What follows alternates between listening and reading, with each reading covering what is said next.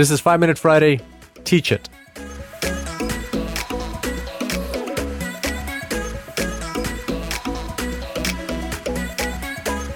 Welcome back to the Super Data Science Podcast, everybody. Super pumped to have you back here on the show.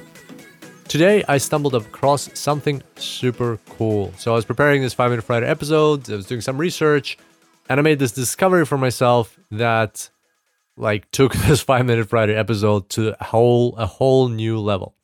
So today we're going to talk about how well we learn things, how well we retain information. And specifically, the thing that I stumbled across is called the learning pyramid, also known as the cone of learning, the cone of experience, the learning cone, the cone of retention, the pyramid of learning, and the pyramid of retention. It is a group of popular learning models. So according to Wikipedia, it is a group of popular learning models and representations relating different degrees of retention induced from various type of learning. A very complicated description of something super simple.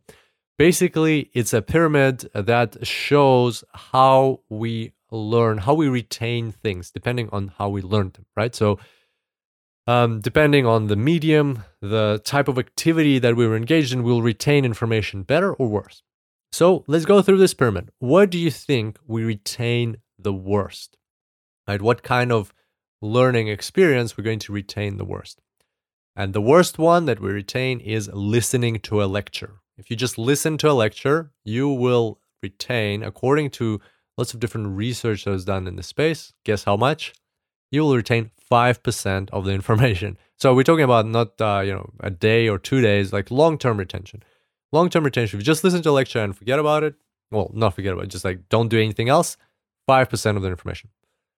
Next step in this pyramid is if you read something. So if you read a book or that same lecture materials, you will retain 10% of the information.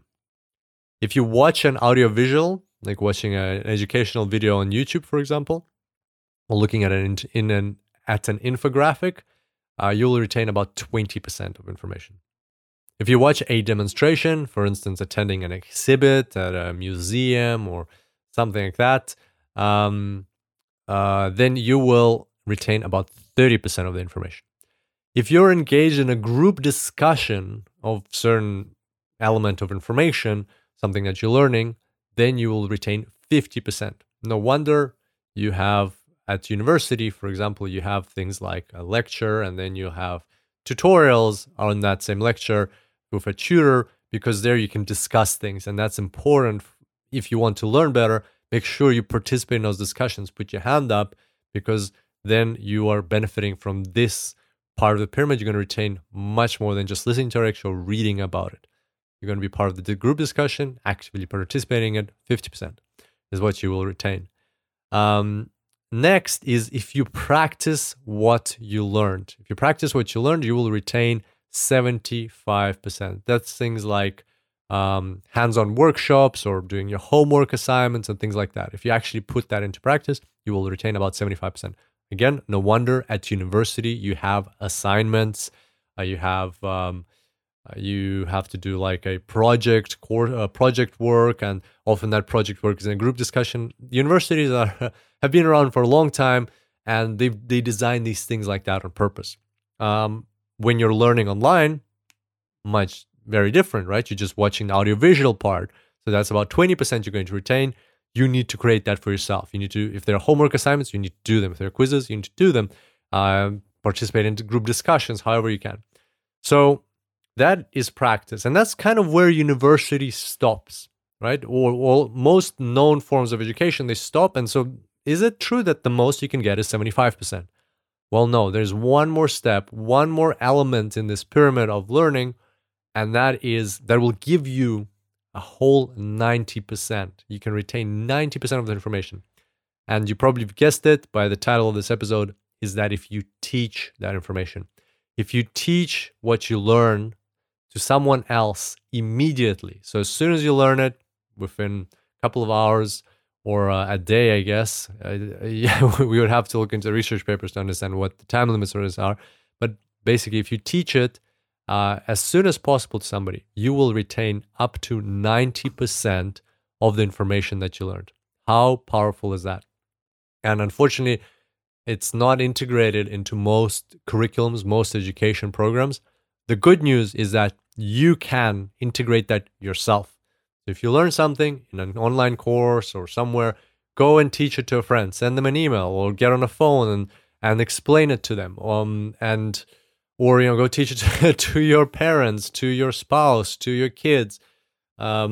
Teach it to somebody who's going to listen to you. And it's not, like, you want to try and, of course, help them learn, but it's mostly about accessing that information in your brain and teaching. And when you're going to be teaching, you're going to make mistakes because you're doing it for the first time. You're accessing this information for the first time, and you're going to lose certain parts, you'll not remember, and you will have to go and relearn. You'll have to revise, refresh, or you'll have to come up with these conclusions yourself, link all the missing parts, and that will structure in your brain. So if you want to retain have the highest power of retention in whatever form you've gotten the information in the first place, you went to a lecture, you read a book, you watch an audio visual, you watch an online course, go and teach it to someone. So for instance, if you're reading a cool book, like I'm reading now a book about psychology of how humans think irrationally. Like, that's fun, and it's going to be fun for anybody to share that. Go and share it with somebody right away. Like, you read a chapter and try to explain it to somebody. You'll retain much better. Why is this important? A, you will, of course, why is teaching important? A is because you'll learn better. 2, there's an additional benefit, right? Like, if you start teaching, for instance, if you're learning data science, Python, R, whatever it is, Tableau, Power BI, any tool, Click, you're learning deep learning. If you go and then write, for example, a blog post for others to learn from, so you're teaching others, not direct, it's indirect teaching, but you go through the same process of accessing that information and structuring it better in your mind. And you write a blog post or several blog posts to teach others about it. So A, you will learn better, but B, it's really good for your CV, for your LinkedIn. So we were hiring a data analyst in past weeks, and I was interviewing people, and one of the candidates, she actually teaches Tableau. So not only does she do work around this, she has participated in workshops, she's run workshops just to help others learn. As soon as I see that on a CV, that a person, or in their cover letter, that a person actually teaches what we're looking for, boom, right away, plus 5 points, plus 100 points in my mind, because now I know that this person, if they're able to teach, that means they understand it really well. That means I have much more certainty around their technical skills, and I'm much more likely to invite them to our interview process. So much more likely to shortlist them. So keep that in mind. Teaching not only has the immense benefit of retaining information, also if you document it, and in terms of video, audio, text online, and you can link to it, or even if you just you say you've ran a workshop, it doesn't have to be a recording of the workshop. You can just include that on your CV, on your LinkedIn. As long as you're able to portray that can really help you with your current job applications, or with job applications in the future if you ever decide to change jobs. So here we go. My challenge for you this weekend is to just think about how you can teach someone something, right? So try it out. Try teaching somebody in your close vicinity something you learned recently or you will learn soon. But also think about how can you make this a habit, something that you can incorporate into your daily or weekly schedule where you spend a bit of time teaching, right? It doesn't have to be as complex as running a workshop. That would be preferred. But even writing a blog post or recording a short video for YouTube, that's already going to benefit you a lot. On that note, hope you enjoyed this episode, and I look forward to seeing you back here next time. Until then, happy analyzing.